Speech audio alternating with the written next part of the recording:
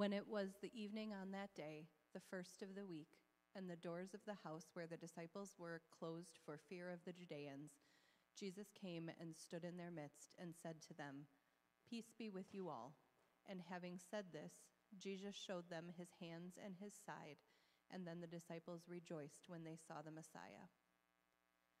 Jesus said to them again, "Peace be with you all. Just as the living God has sent me, so I send you all."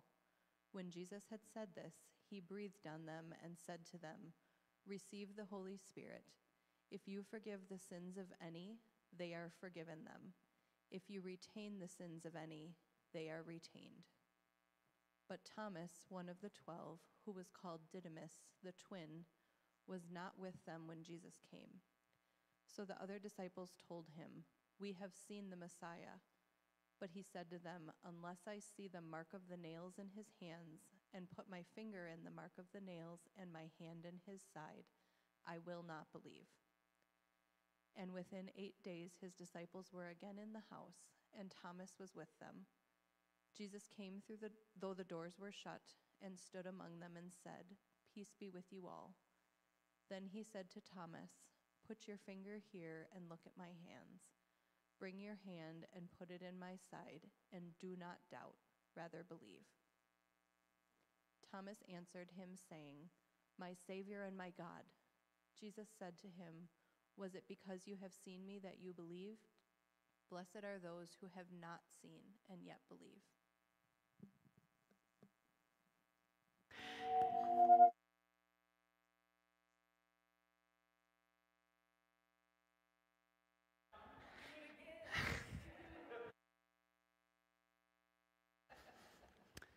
Good morning, everyone.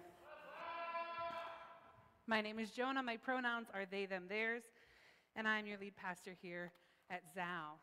Before we get started on the content for today, I want to let you know about something I'm pretty excited about, which is that we have created a new pathway for people to kind of interact with the sermons and the content here. We're going to have a phone number, up on the screen. There it is, nice and small. Luciana didn't want it to be too. Our tech team was like, "You're going to have a big, ugly number behind your head." Nice and small there. So there it is, up on the screen. That is a number that you can text at any time, but especially during the sermon. If you have a thought or a question, if there's something that intrigues you, makes you upset, it's bigger now. Our tech team loves feedback, so. Luciana especially. So you can text that number at any point with just thoughts that you're having, things that are coming up for you during sermons or during church or throughout the week. But we will receive those communications and sort of compile them. It's going to inform a monthly event that we're going to be doing on the second Wednesday of the month? Whatever, it's May 10th for May. But we're going to be gathering in the living room for something we're calling Echo. In the Wesleyan tradition, we believe that through the grace of God, like all creatures, all humanity, all creation has been imbued with the grace of God. And so when we are trying to listen for the voice of God, we can actually sometimes best hear it when it is amplified through the voices of God's good creation, one another. And so instead of just hearing my voice and trying to find God's voice in it, we're creating an additional space for folks to come together and discuss what's coming up for you. And a lot of what we're going to use to guide those discussions is whatever folks are sending. So please, save that number in your phone. Don't be shy about taking your phone out during service, texting, and sharing what's coming up for you so that the community can have a richer discussion and more clearly hear the voice of God through your reflections. But today, we got our good friend Tom. Our good friend Thomas, poor Thomas, doubting Thomas. How many of you all have like positive associations with doubting Thomas? All right, we got a couple Thomas stands. All right, how many people are like, "No, Thomas"? slightly negative associations with Thomas.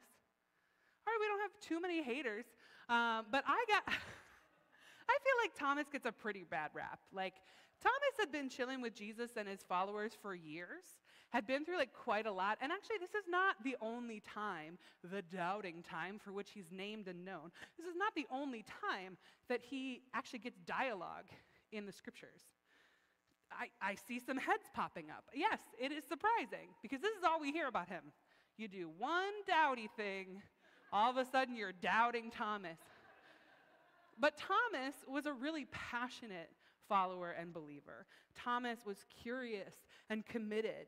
And he actually went, after the resurrection and the beginning of the church, went east to teach and ultimately became the patron saint of the Christians of India. Thomas is like a very committed dude. And yet here we have this image of him as just, a doubter. And I think one of the reasons that we have such mixed feelings about doubting Thomas is because it feels so dangerous to doubt. Right? How many of us have been told that doubting is evidence of sin, or that doubting itself is a sin? Yeah, seeing a lot of hands now. Not shy about answering that one.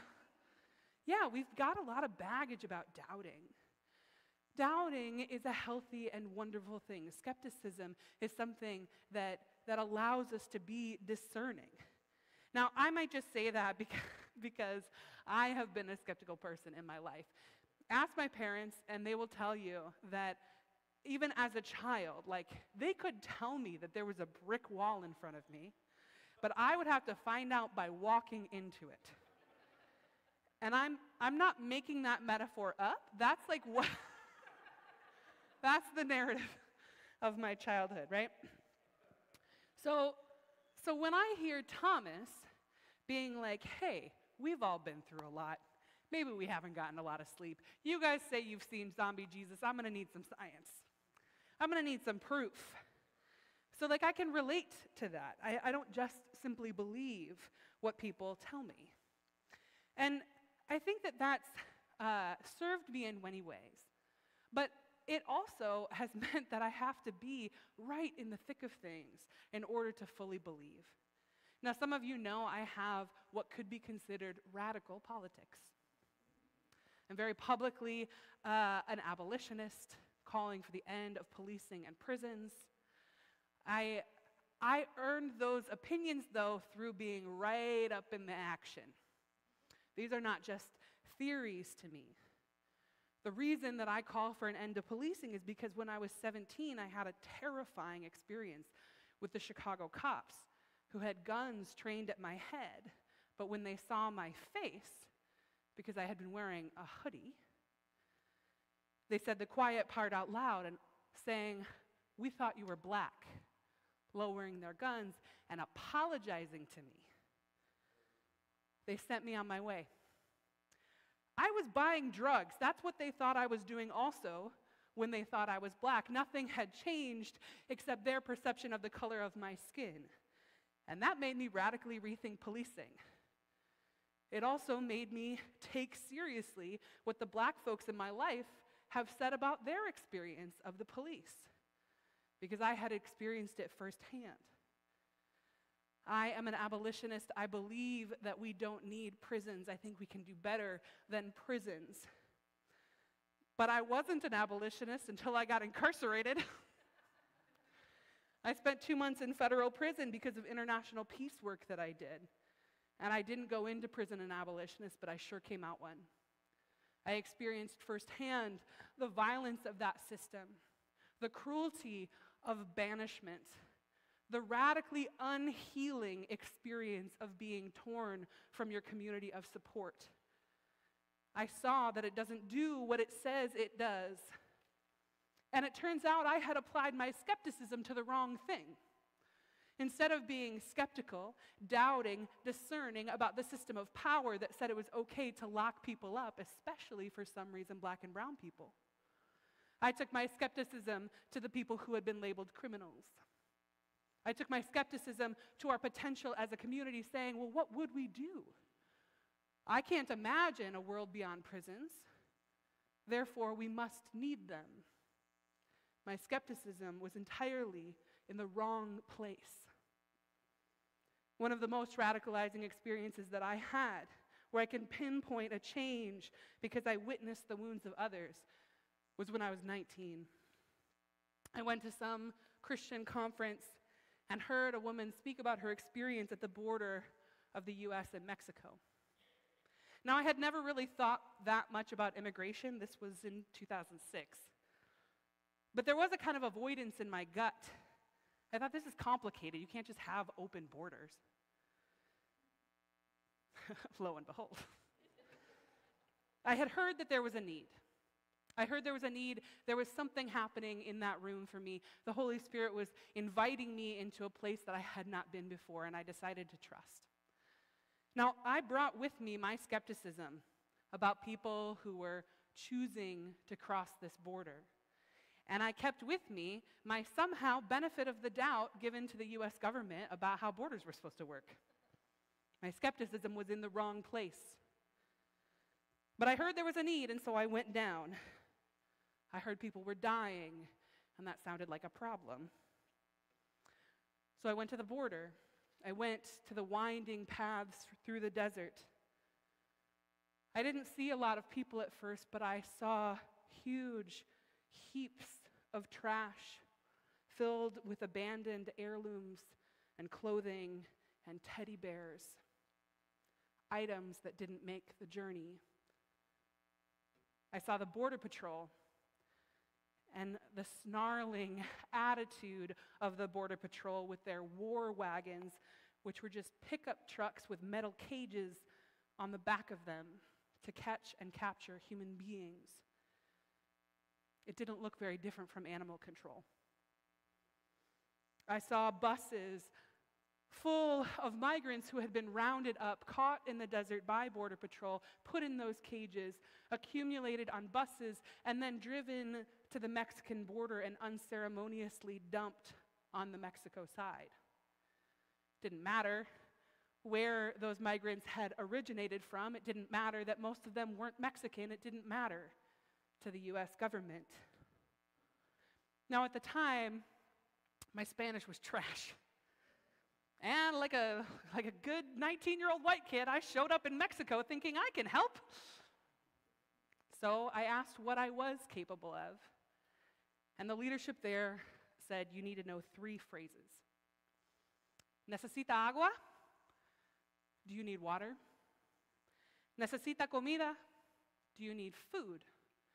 And most shocking to me, ¿tiene ampollas? Do you have blisters? Now, when people were starving and dying of dehydration in the desert, it surprised me to learn that one of the things to make the list was blisters. But that's because in my privilege, blisters had only been an annoyance. If you have been marching for your survival through the desert for several days, maybe it has rained a couple of those days. You've been walking through mud, your socks are saturated, and yet you are walking miles and miles and miles. You can develop blisters. Those blisters can become extremely painful. If they open, they can become infected. If they are infected and untreated for too long, you develop sores on your feet that cannot heal. And if those sores cannot heal, your foot may need to be amputated. My job at the border was to wash people's feet, to receive people who had been abandoned on the Mexican side of the border, who were hungry and thirsty, but also in danger of losing their limbs, and now without the hope they had at the beginning of their journey, that they might find a livable life. And so, with my insufficient Spanish, I kneeled on the ground in front of strangers who offered me their wounds. I held feet in my hands and I tried as gently as I could to wash and bandage people's feet. And as I put my fingers into the holes in their feet, I thought, my Lord, what have we done? What are we doing? And I believed that the way that we chose to close and police our borders is cruel and is killing people, and that something needs to change. I believed. And Jesus says to me, was it because you have seen that you believed? Bless those who have not seen and yet believe. Now, Jesus does this for Thomas. The strength of their relationship, their proximity, what they've been through, gives them the kind of trust that when Thomas says, I'm having a hard time, Jesus says, all right, put your hands on my body. Feel my wounds. Feel the violence that has been inflicted upon me. But that is a gift. That is a gift Jesus gives Thomas. And it may not be fair of Thomas to ask. It is the strength of their relationship that causes Jesus to choose to offer that gift, that proximity, that knowledge, to see and touch. And Thomas believes. But Jesus also says, bless those who have not seen and yet believe. Some of us who don't directly experience oppression do see and touch it by virtue of strong relationship. How many straight and cis parents have come to believe only because their kid came out as queer or trans? Not enough, but many. Many. And it is a gift. It is a gift to receive knowledge in that way, to have an experience that allows you to see and believe the violence. And yet, there is always this wound. Where were you before? Why did you have to see and touch it? How did you have to get so close to the wound in order to believe me? Why did I have to go to the border to believe? Why did I need to go to prison to believe? Why did I need a gun pointed at my head to believe? The cost to marginalized people when we say, prove it, is so high. It's one thing to be a single person challenging systems of power. That's where our healthy skepticism comes in. Our skepticism, our doubt, should be targeted towards the empire when we say, let us challenge the dominant narrative of experience. When we say, this universal story is not my story, not the story of my loved ones. When we push back on those things, when we take our skepticism to the prison, to the border, to the police, to the church, that is holy and good. But what about when those systems of power, the government, the church, or people whose experiences align with those dominant narratives demand proof from marginalized people when they claim they're hurting? We see a parallel to the Thomas story every time a person with fibromyalgia says, I'm in pain, and a doctor says, prove it. When a woman says, me too, and the men in her life say, prove it. When a black man says, the police targeted me, and the media says, prove it. When a child says, I'm trans, and cutting off my HRT may kill me, and the government says, prove it. We are seeing the way aggressive calls to prove it from people in power demeans people, upholds every system that targets them, and delays the critical interventions they are asking for. People want to be seen and understood. People need to be believed about who they are and what it is like to be them, especially when they suffer. All of us here are a mixture of identities. And many of us in this room, in this community online, many of us have overlapping identities of dominance and marginalization. We are some parts privileged, other parts oppressed. For those dominant identities that you hold, for the spaces in which you are in a position of power, I want you to reflect about how much you've learned from relationship with folks who didn't share those same identities. From people bearing witness to you, from people offering up their wounds for your learning.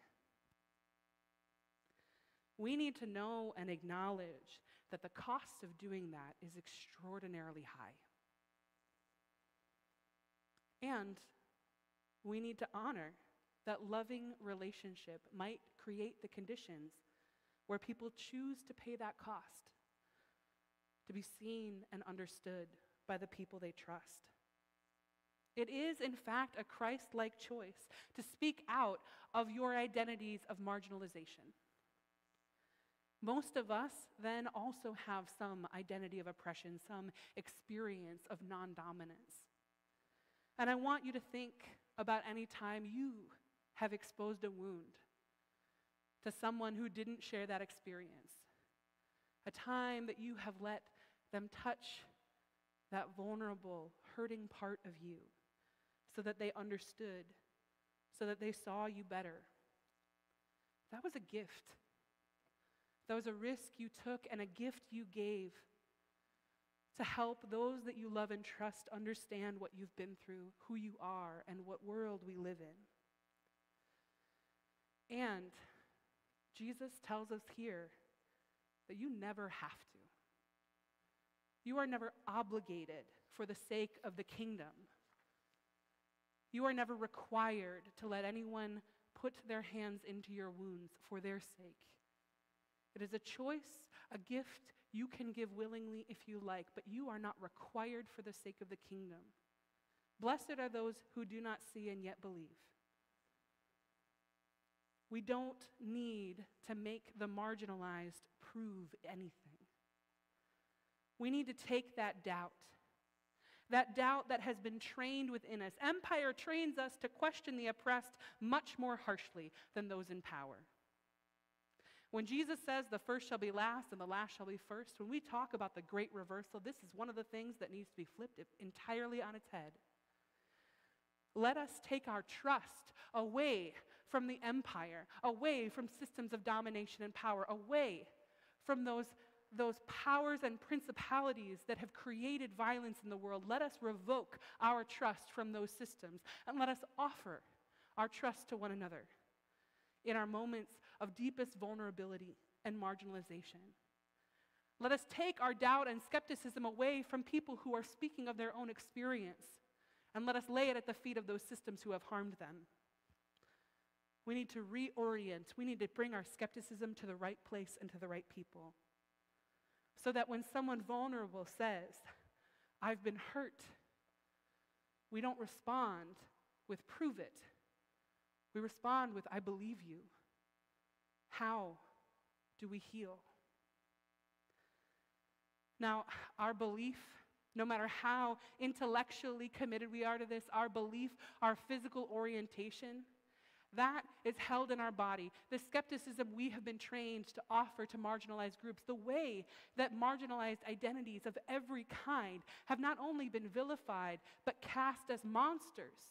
We have fears within us, internalized about our own identities and projected onto the identities of others. Marginalized identity has been disconnected from trust systematically by the powers that be. And so as we orient ourselves to the ways of the kingdom, as we shift our trust, our benefit of the doubt from those systems in power to the people in front of us, we may choose to believe and yet struggle with unbelief. And this is where the gospel offers another helpful lesson. A man who wanted healing in his family, who came to Jesus and said, "Please heal me." This is all we're longing for, right? Healing. That shifting back of trust from systems of abuse to our network of relationships, that's a healing shift. We long to be healed. And Jesus says, hey, if you believe, this is possible. And the man, knowing himself, knowing his desire to believe, and yet all that wound, all of that generational disinformation in his being, he responds with, Lord, I believe. Help my unbelief. And so we too turn to one another. We choose to believe. We acknowledge our unbelief, and we ask for help from the Holy Spirit. Help our unbelief. Turn our unbelief into belief. Turn our doubting of one another into trust. Turn our trust of empire into skepticism. May we all be doubting Thomases, but with our doubt oriented towards systems of power. May our trust be offered to one another, especially the vulnerable, when speaking of their own identity, their own truth, the voice of God within them. May we listen and internalize, and may we all have power to heal. Will you pray with me? God of all things, we believe. We believe that people speak the truth of their own experience. We believe trans kids. We believe the vulnerable. We believe you are who you say you are, and that we are made in your image. God, may we learn to believe one another. May we challenge dominant narratives of oppression. May we amplify one another's voices speaking truth. May we have the bravery and trust to discern when and where we can reveal our wounds to one another. And may we take seriously the gift when it is offered to us. God, we believe. We believe. Help our unbelief. Amen.